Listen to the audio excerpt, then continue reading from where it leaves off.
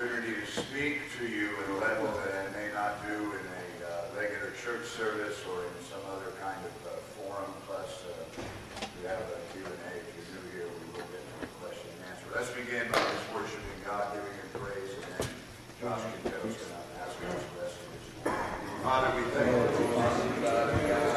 We thank you for the grace of God, for this efficiency of your mighty power.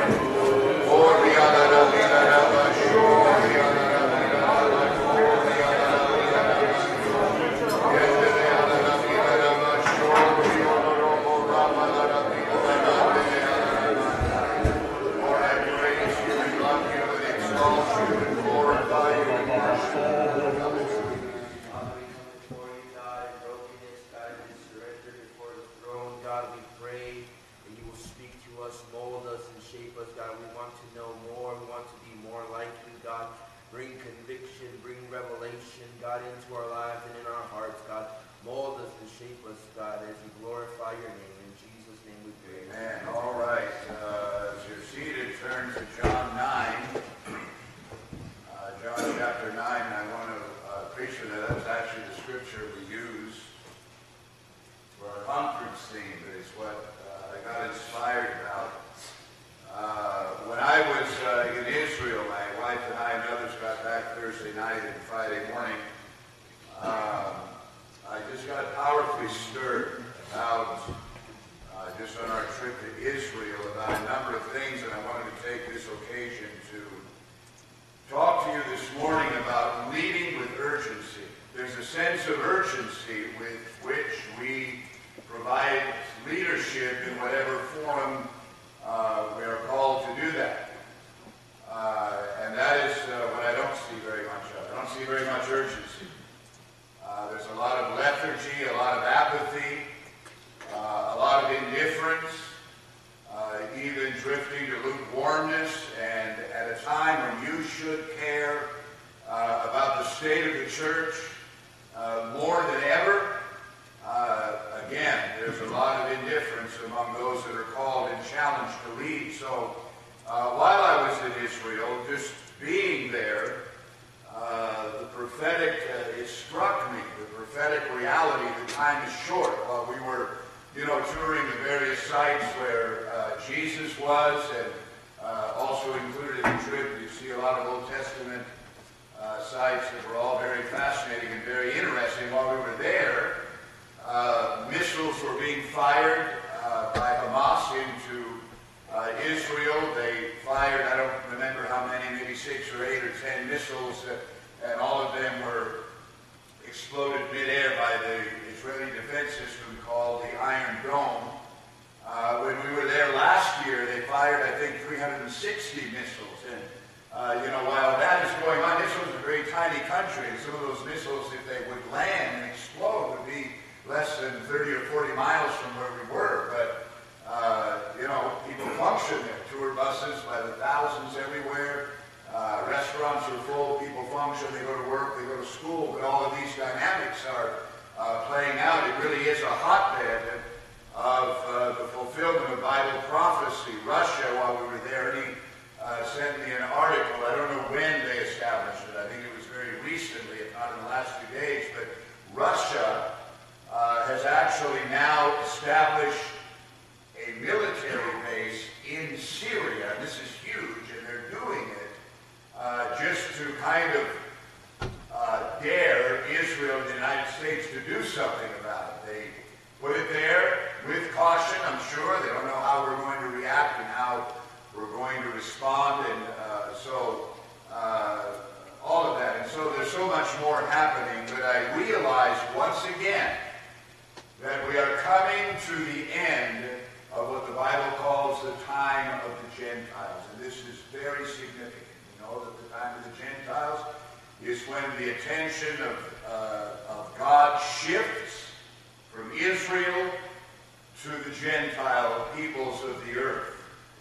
The coming of Jesus, dying on the cross, rising from the dead, commissioning the church to what? Go into all the world and preach the gospel. And then we have the first Gentiles saved in Acts chapter 10. And from there, Acts chapter 13 is the first of the Apostle Paul's 3 missionary journeys. And from there the gospel extended to the Gentile peoples. This is called the times of the Gentiles. That's going to come to an end with the rapture of the church of Jesus Christ, and then the focus is going to shift back to reaching the Jews. In Romans chapter 11, the Bible says that all Israel will be saved.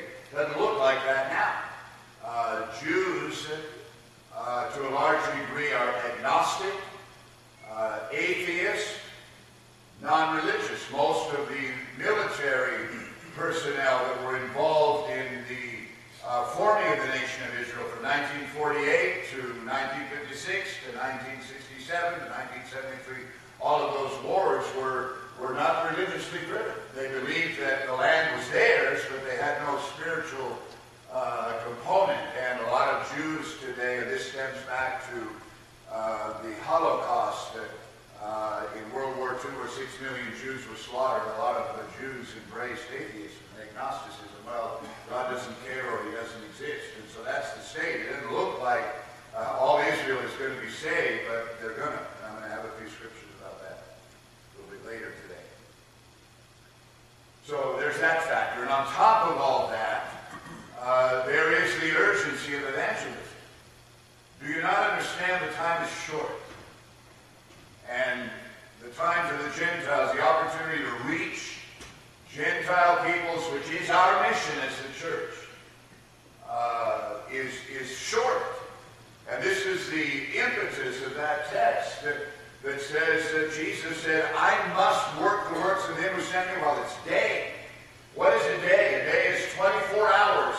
And in that 24-hour period, there's about maybe 12 hours of daylight. That's generally considered the time when you work, you farm, you tend your herds, you trade, you do business, you open your store, you conduct your affairs. And so Jesus said, I must work the works of him who sent me while it is day. There's an urgency to that statement. The night is coming when no one can work.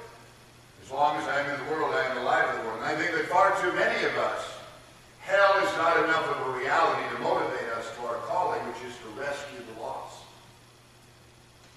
We should be doing everything we can to contribute to the achieving and the accomplishing of that. It's not all we do. We go to school, we get married, we have jobs, we have careers, we focus on earthly things. We have to be responsible and be a good witness and a testimony. But I'm not sure that the church has the necessary urgency that is motivating evangelism. And along with those two factors, there is the current state of our church in particular and the church in general, which is in desperate need of leadership. This is part of the inspiration that I have for the Sunday school that we're going to start in 3 weeks. I think it's December 15th is the start date for my Sunday school that I'm going to be teaching entitled Countdown to Judgment. And I'm going to take apart and unpack all the various dynamics concerning the fact that we're heading toward the judgment seat of Christ if you're a believer, and the great white throne of judgment if you're an unbeliever or a sinner.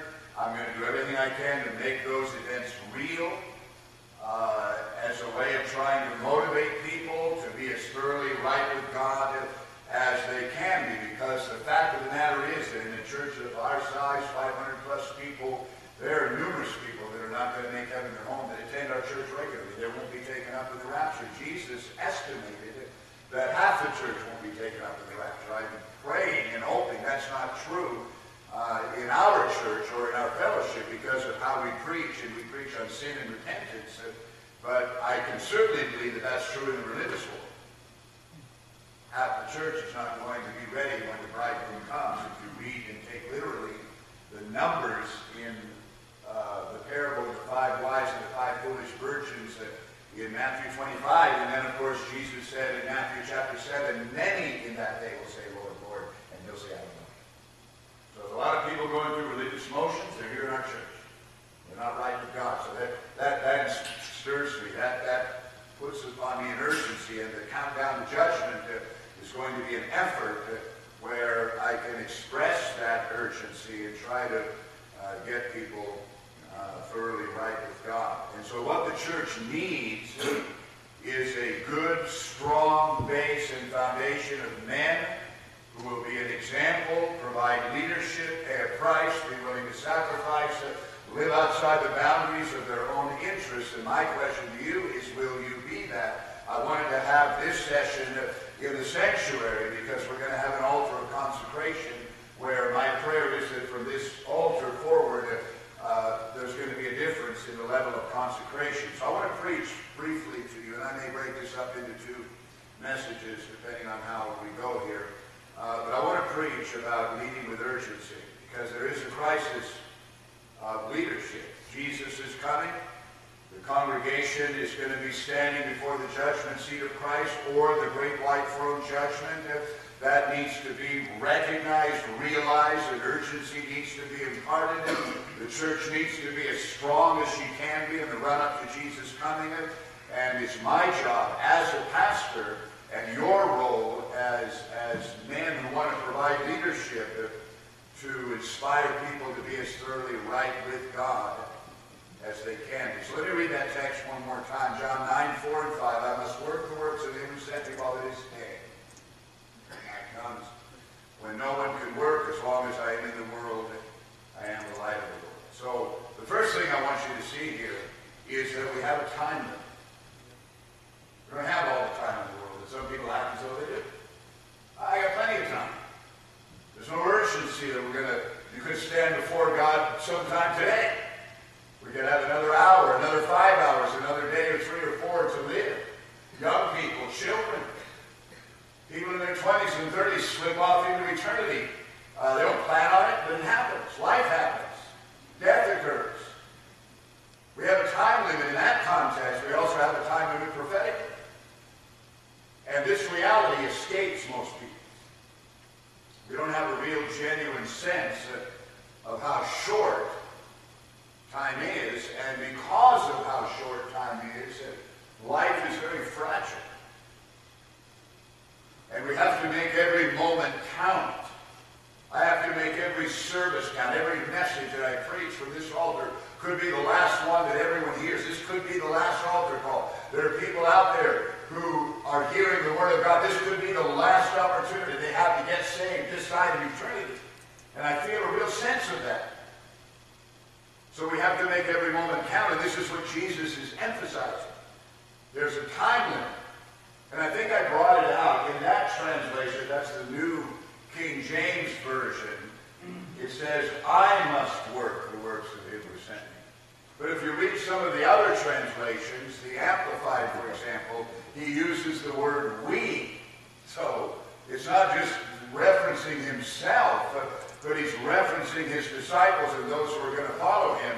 And it takes a completely different connotation. We must work the works of him who sent me while it is day. Night is coming when no one can work. So as time is passing and moving, it's getting shorter and shorter, and we're all getting closer and closer to our appointment with God. Time, the best way that I can illustrate it is that time is compressing. You know, when Jesus came, let's take the last 2,000 years, we have this time, much time.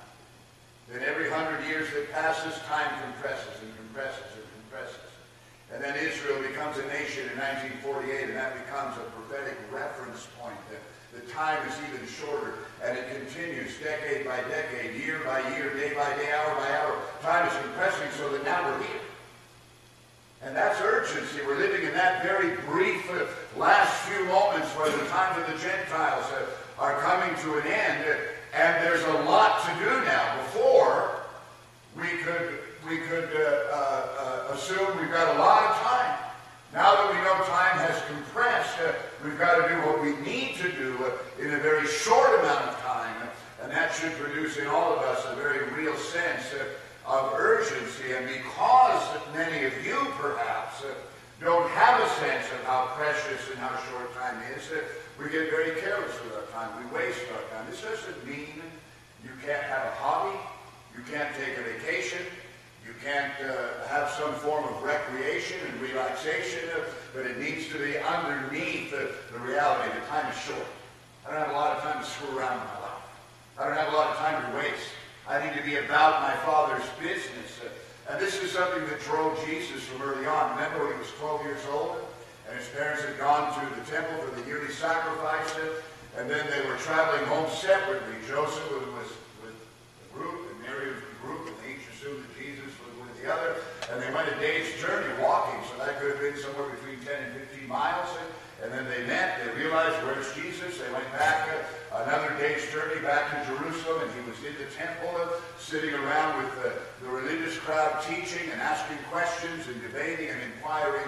And when they brought correction to him, he said, I must be about my Father's business. So there was always an urgency with him at 12 years old. I got to get busy for God. I got to start doing what I have been called to do. And so we can be very careless with our time. And as a result of it, we waste it.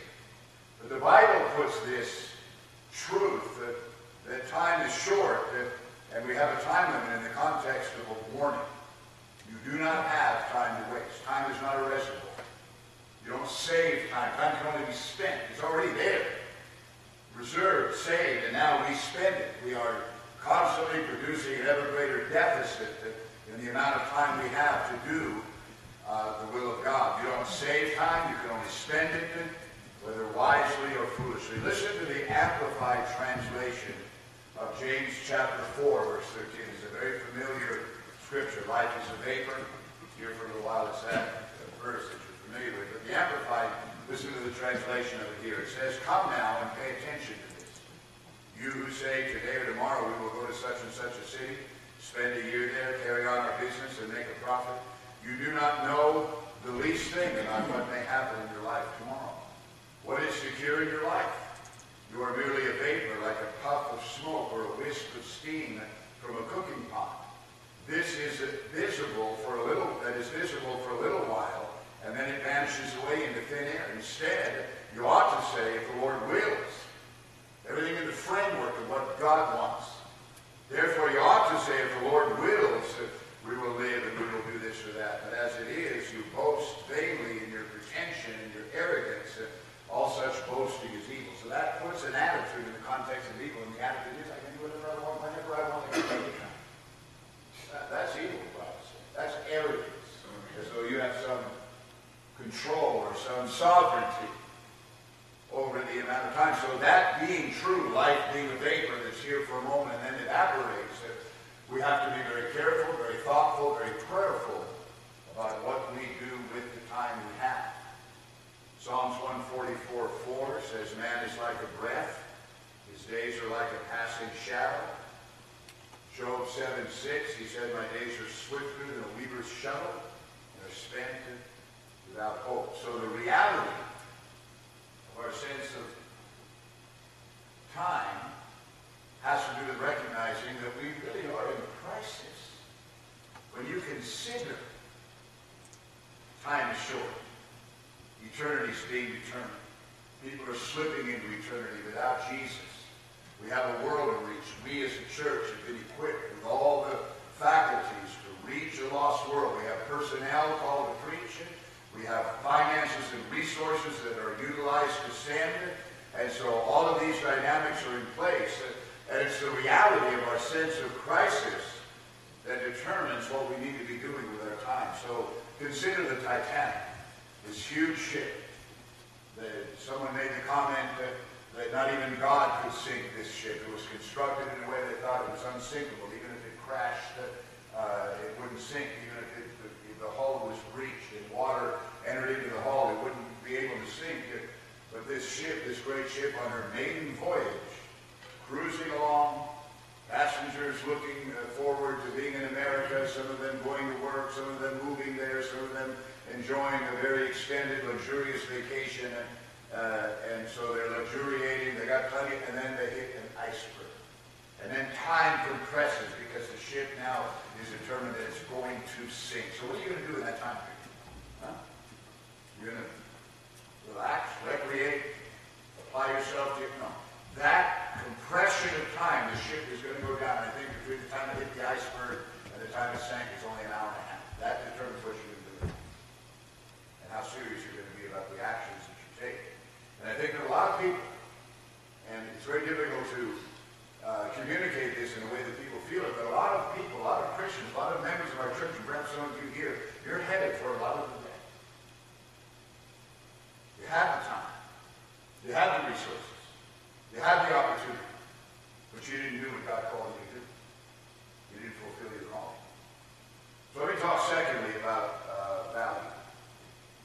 is another issue that I think is pertinent. We're not grasping the value and the privilege of our calling. What is the centerpiece of all creation? You would say man, okay? But that doesn't stand alone.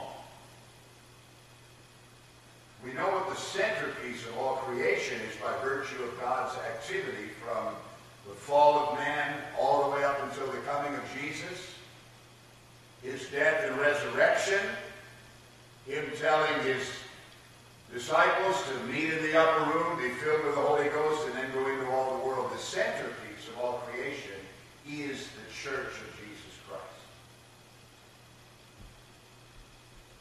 We were in Caesarea Philippi, the actual place where Jesus took his disciples. And Caesarea Philippi is a beautiful place. There's in the middle of the desert and a lot of wasteland. It's a beautiful place. There are beautiful springs and waterfalls and trees and wildlife and so forth. It's a very beautiful place. And Jesus walked 30 miles to take his disciples there because he had something to say to them that he wanted said there. Caesarea Philippi was a place of idolatrous worship. There was an idol that had been set up to Caesar, the Roman focus of worship, to Baal, the Old Testament Philistine god, and there were other various gods that had been set up. They would make little grottos in the rock cliffs there. Pastor Mitch was standing right underneath some of them. And it was there that Jesus asked his disciples in Matthew 16:13, "Who do men say that I am?" He's standing in the middle of all these focuses of religious worship. And it was Peter that said, "You are the Christ. You are the Son of the living God." And Jesus said, "Flesh and blood has not revealed this to you, but my Father in heaven." And then he said, "Blessed are you. And I say to you that you are Peter, and upon this rock I'll build my church, and the gates of hell shall not prevail against it." That's the focus. The church is built on the revelation that Jesus Christ is Lord, to be part of this church. And I don't know that we grasp it. Certainly a lot of members of our church don't really grasp this. To be part of this church, have the opportunity to come together in an atmosphere like this where God is present, where there's anointed preaching, where we have an altar call, where the business of the kingdom of God can be transacted in people's lives, where you can grow and develop, and your marriage can be healed, your future can be determined, that your inner life can be continually transformed. To be part of this church and to be called to be involved in the building of the church, which is your calling, gentlemen. To be called to be involved in the building of this church is the greatest honor, the highest privilege in the history of the world. I often pray and thank God that he has put sacred things in our hands. Thank you, Lord, that you have placed sacred things in our hands to be stewards over. He's given me oversight of the church and of a congregation, and inspires us all together to value this as the highest priority of life, the centerpiece of all of creation, and in many quarters. And you know what I'm talking about, but it better not be among us. The church is treated with such indifference. I can't fathom, and this was born in my spirit from the earliest moments of my conversion. I cannot fathom missing a church service. Even when I was a disciple, young person, the idea of staying home, taking a vacation, and a lot of people take vacation, Sunday comes along, there's no spiritual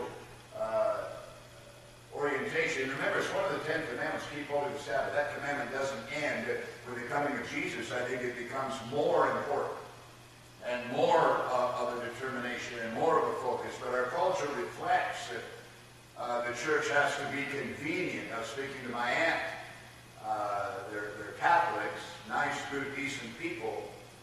But I called her yesterday about 4 or 5 o'clock, and nobody answered. And then she called me back later at about 8, and she said, "Oh yeah, sometimes we go to Mass on Saturday because it's convenient for us." Well, Jesus isn't interested in convenience, because the reality is that building a church is going to be highly inconvenient. We are primarily here to serve the interests of others to build up the church of Jesus Christ, we get ministered to for sure. We participate, we come, because we get fed, we get challenged, we get nurtured, God helps us, God speaks to us, our needs get met, but also we come here to die and to sacrifice our lives in service to others. And everything that God has done has culminated in the building of his church. This is a physical gathering together of saved people where God is glorified. And we give evidence that this is a priority by being in place, on time, worshiping God, and establishing Jesus Christ as Lord. This is the first challenge of your leadership, whether you're going to be faithful to his church, you're going to build your life around faithful church attendance and being involved in some kind of ministry that helps to build the church and edify. The word comes, you've heard me preach this numerous times, from the Greek word ekklesia, when Jesus said, I will build my church, and the gates of hell will not prevail against her. That's the word ekklesia. It's actually a secular word that referred to the assembling together of city officials for the purpose of transacting business of a city or a municipality. They would send out a summons, and all those various officials who had responsibilities, they could have been in their home, they could have been in the marketplace, but once they were summoned, they physically went to a place, gathered together, and then business was transacted. And so Jesus said, I will build my church. I'm going to have it. So it involves physical assembly. And when we gather together, we consider this to be sacred and holy ground, and people need to be taught. I know that we're going to have a Sunday morning only crowd, and I do everything I can to try to inspire people to be in every service. This is the way it is. But we still emphasize the challenge to be in every service. That's the example that we personally set. And people need to be taught that. And we have a tension. There's a tension between the religious members of our church. Let me just refer to them as that. There's a tension between some somewhat prominent members of our church that either have always been or have returned to being a Sunday morning only crowd. And so that provides a tension. Other people see that, and they may follow that example. That's what concerns me. That's what worries me. So I have to, and you have to provide, give me some water. Not everybody, just one person. And provide, excuse me.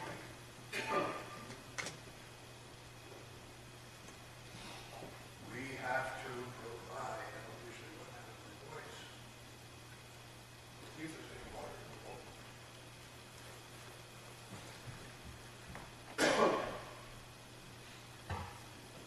All right. Somebody's drank out of this or not? All right, well, let's leave it. We'll sit down. That's fine. Whether we, and we need to acknowledge that there's a tension here between those who are identified as members of the Door Christian Fellowship, but they live in open, overt compromise. They're not ashamed of their compromise. So we have to provide a counterbalance and provide a source of influence for our newer members or those who are, just beginning to develop. And that's why leadership is such an urgent matter. I consider being in every service a matter of life and death. Because you're going to hear things that are necessary for life, for your future, for your marriage. A commitment to being in every service is essential to spiritual health. Thank you very much. Spiritual health, spiritual life.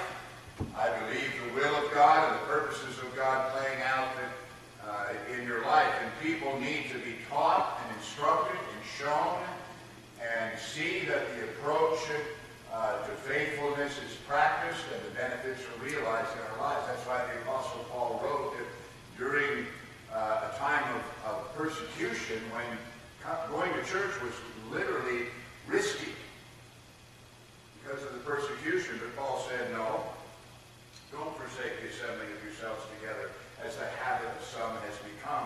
exhorting one another, and so much the more as you see the day approaching. So he's saying time is compressing. We need to apply ourselves to spiritual things, and that needs to override every other consideration in life. Even if you're afraid for your life to step out of your home and make the trudge and the march to meet together with unbelievers, you do that because time is compressed. Jesus is coming, and these are the priorities of life. And this is one of the ways that you present leadership. Titus says in 2:7, in all things show yourself to be a pattern of good works. In doctrine, showing integrity, reverence, incorruptibility. So in other words, you're demonstrating something. And then in Matthew 5, Jesus said, you are the light of the world. The city that is set on a hill cannot be hidden. Nor do they light a lamp and put it under a basket, but on a lampstand. And it gives light to all who are in the house. Let your light so shine before men, that they may see your good works and glorify your Father in heaven. So that kind of contradicts the rationale that, my relationship with God is just between me and God is private and personal. I don't really want to be concerned with how other people are affected by how I live. You said, no, you don't get that. You don't get that. You don't get to have that privilege, and you don't get to live selfishly. You're the light of the world. Others are watching. They're going to emulate. And I preached that sermon on reproduction the other day, where I asked the question, and it's a convicting question, or should be convicting, is your life, is the current state of how you're living your life worthy of being reproduced in someone else's life? In other words, if it is, if the current condition of your heart, your attitudes, the full body, how you treat others, pray, give, the full body was taken and put in others, what kind of shape would they be in? You see? So that puts an urgency on us to be repentant, to be right, thoroughly right with God ourselves. So we have a challenge, gentlemen. I'm going to further this next week, and I'll finish the sermon. I'm right in the middle of the second point, and I'll present these notes to you. But I wanted to gather you together here today. I had already sent out a text yesterday just to challenge you to make sure you're here, and that we feel the challenge here. This is urgent. Time is compressing. We don't have very much time. The Titanic has hit the iceberg, and what we do now is going to count for all eternity. I want you to bow your head. We need to make an altar of consecration, but before we do that, perhaps you come this morning. I know most of you are saved, but you may have come and you're not right with God, and you know that. You're not living right. You're not clean before God. And we're not talking about ego or pride or being religious or joining a church.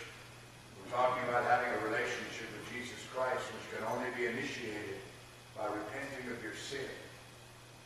God, I'm sorry. We quit blaming others for our life. We quit making excuses. And we take responsibility. I am the person that I am because of the choices I've made. I didn't make that decision. And I'm willing to take responsibility for that. God, I'm sorry. I repent. I'm ready to receive you as my Lord and Savior. Turn from my sin and live for God. If that describes you, and you'd like me to say a prayer for you this morning, why don't you just lift your hand very quickly. Lift your hand right up. All over this building. Could be backslidden. It happens. We drift slowly over time.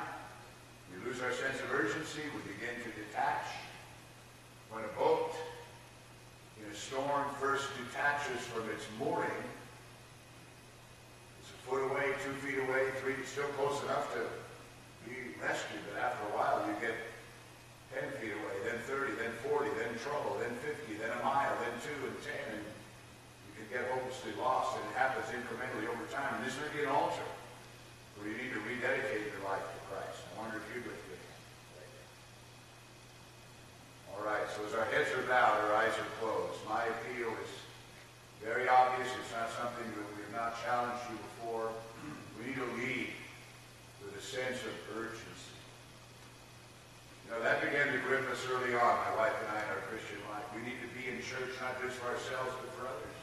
Someone could be looking for us this morning or tonight. What if someone comes to church that we witnessed to 6 months ago, and we decided to stay home and watch the Dallas Cowboys? How pathetic is that? That we don't put the things of God first. We have an attitude of lethargy and apathy. Time is being compressed more and more.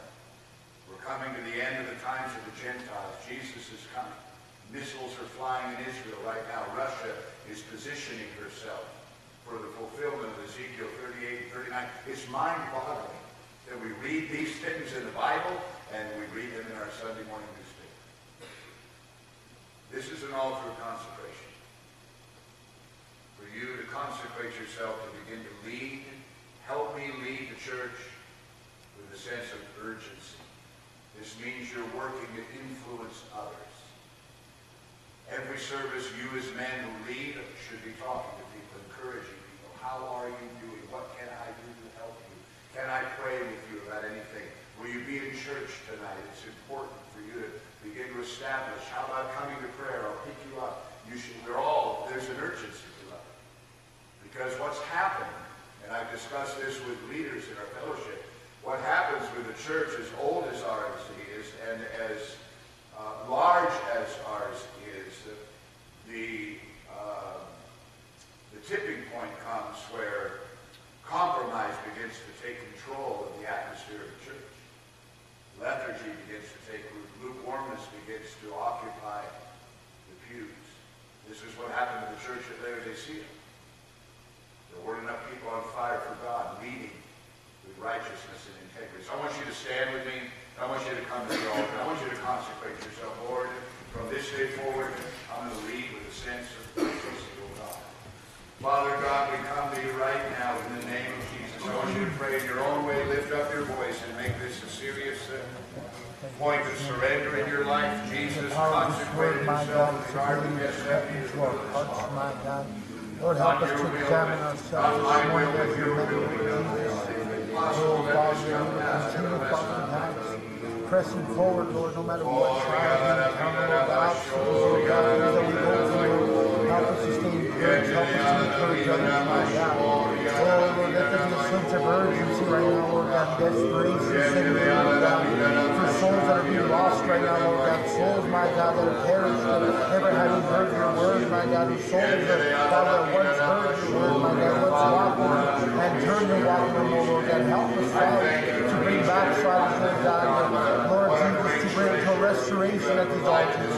Help us, Father, that God, we will come back home, Lord God, and our children, Father, unsaved family members, co-workers, loved ones, my God. Help us, oh Lord, that never growing tired, my God, of ministering your word, Lord God. Let there always be urgency, Lord. That the enemy would not shut us up, Lord, and would continue speaking your word and bringing hope into others' lives, my God.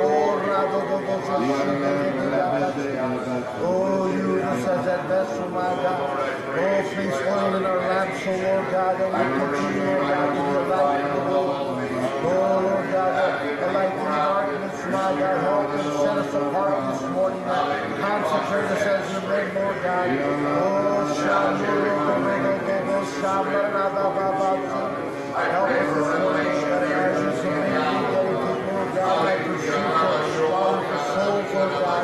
Forgive me, Lord, if I have perhaps become, Lord, that in any sense to you, Lord God, Father God, a passive, Lord Jesus, to simply comfortable or complacent, my God.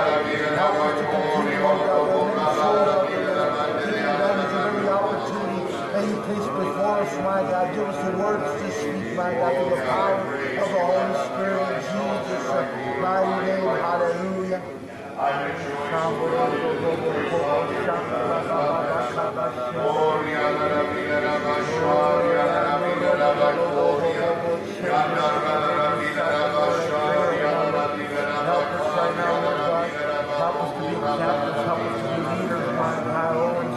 Let's all stand this morning. Use us, I my want you to God. lift your hands with me. I want you to join together. I need your heart joined with my heart. That's what leadership is. You join with the heart of the leader, a pastor. Moses made an appeal with the 70 to join together. God said, I'm going to take your spirit, Moses, and put it in the hearts of these men. And so there needs to be spiritual transaction here this morning. Spiritual impartation. And I appreciate the fact that many of you are consecrated and do have the mind of Christ. But I think we need to step up our game. There's urgency. And there are people wavering in our church right now that need to be tipped toward full-on faithfulness and diligence in getting involved in ministry. They're not, because there's the tension of compromises at work, pulling them in that direction. Sunday morning only, don't get involved in ministry and so forth. So there's an urgency and lives are at stake. I want you to pray, God in heaven. God in heaven. I recognize the urgency of the hour. I know that we're in a crisis. I know that we're in a crisis. The times of the Gentiles. The times of the Gentiles. Coming to an end. Coming to an end. I recognize the prophetic reality. The time is short. Time is short. And Jesus is coming. Jesus is coming. And I am sorry. And I am sorry. And I repent. And I repent for being careless. for being careless with the time that we have time left. that we have left. Lord, I pray. Lord, I pray that you would impart into my heart a spirit of urgency. spirit of urgency That I would feel. that I would feel That will compel me. that will compel me And drive all that I to do. drive all that I do From this day from forward. this day forward Until Jesus comes. until Jesus comes. I'm letting go of carnality. Letting go of carnality, I'm letting go of letting compromise. go of compromise, I break every curse of my own flesh. Break every curse I'm going to invest myself in prayer. In serving others. serving others, In loving Jesus. First and foremost. first and foremost, In leading my family. my My family, brethren. brethren, And participating with Pastor Stephen. in In leading with urgency. In the church. the church, So that we can get as many people as as possible possible, over the finish line. finish line, Into eternity. into eternity, Standing before God. before God, Being as thoroughly right as we possibly all can be. I consecrate my life to that end. bless that end. In Jesus' name. Let's worship God.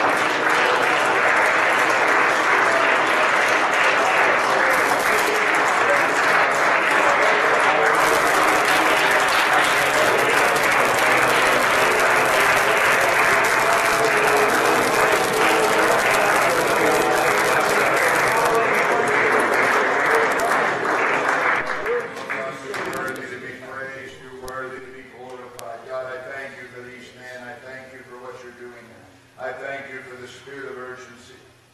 Lord God, that you have imparted, for we know that time is short. You're coming again. We must work the works of him who sent us while it is day, for night comes when no one can work, O God. Stir our hearts as never before. Set us on fire. Rekindle the fires of revival in our hearts, O God, and give us a greater love and a greater burden and a greater compassion for those all around us in our church and for the lost in our cities, Lord God. Thank you in Jesus' name. Amen. All right. Find your seat. We'll open it up for a few moments if you have questions. Something you may want to ask. One of the things that I've challenged you about, this occurred 7 years ago when we had our very first serious men's class, was that I encouraged all of you to influence at least one other man. Get it not serious men. I don't see the problem. I don't see how that cannot be done if you set your mind to it. So I'm going to restate that challenge. You gotta influencing people has to do with love and burden, vision, desire. It has to do with developing the skill where you can inspire others. Remember, I ministered and got really inspired some time ago about the Elijah and Elisha. He said, when Elisha said, "What can I do for you?" He said, "I want a double portion of your spirit." There should be men around you that want what you have. You should be living an inspiring enough life where someone looks at you and says, "Man, I want what you have." So that's how we live, and that's the forum where we can influence people. You want what I have? This is what it is about. It's about Jesus and faithfulness and loving God. So I'm going to issue that challenge. We should have 50 men coming every week, maybe 75. Men serious about the will of God, considering that time is compressed, time is short. So it's your job to bring people. Like I tell the church, it's your job to get people saved. That's what we tell the church. And it is. And how many of us are really giving to that function with a sense of the urgency of the hour. So let's open it up. If you have a question or a comment to make, something you want to ask me, now is a good time for that.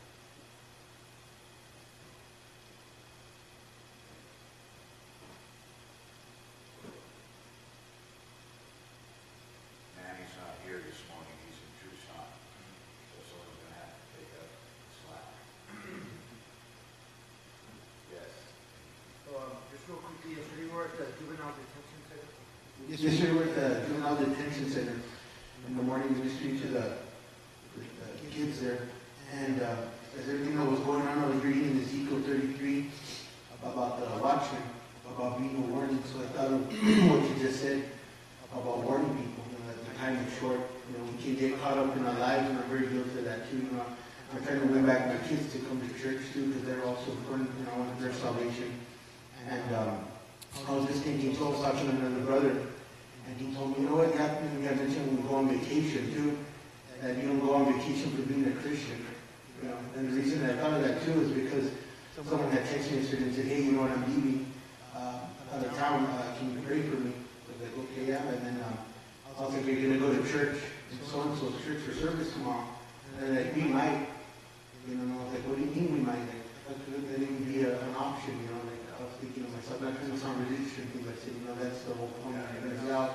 And I just thought that, that now, just because we're not in the city, we got to keep it outside of the four walls. We got to be out there warning people at the workplace, our families. We got to stay. There's times that we're, I'm tired, but guess what? We all are. We're called to do that because, we're setting our sights on something, not the temporary, but something eternal. So we want to help others too. It's kind of selfish, like you said. It's just okay. We're seeing, we're good. We're seeing here. Other people are on their way to hell. People die every day.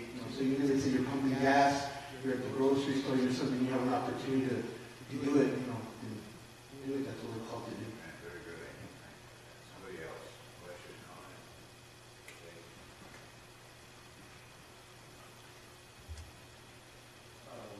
Something that was said this Bible study I was at got me thinking about kind of the whole reason we call it witnessing in the first place, and it's not trying to convince somebody about God's reality or this or that. It's about being we say give a testimony.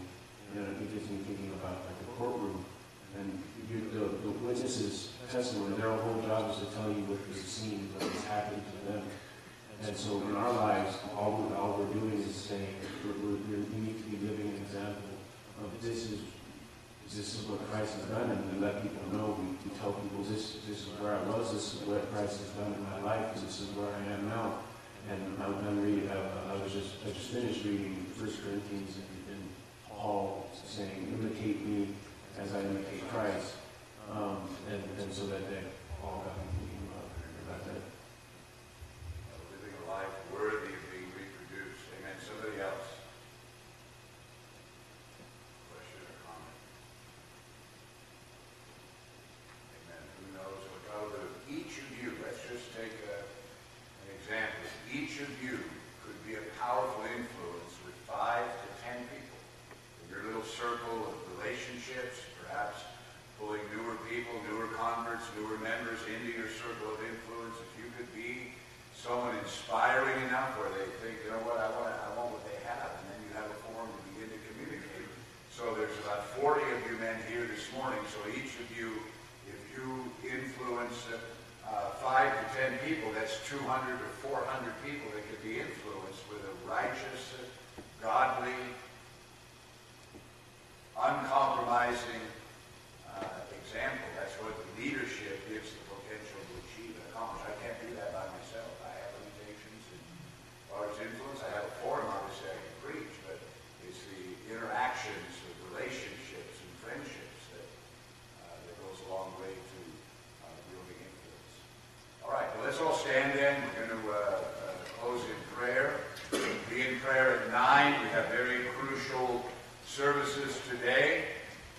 Tonight is a ministry meeting in a regular service.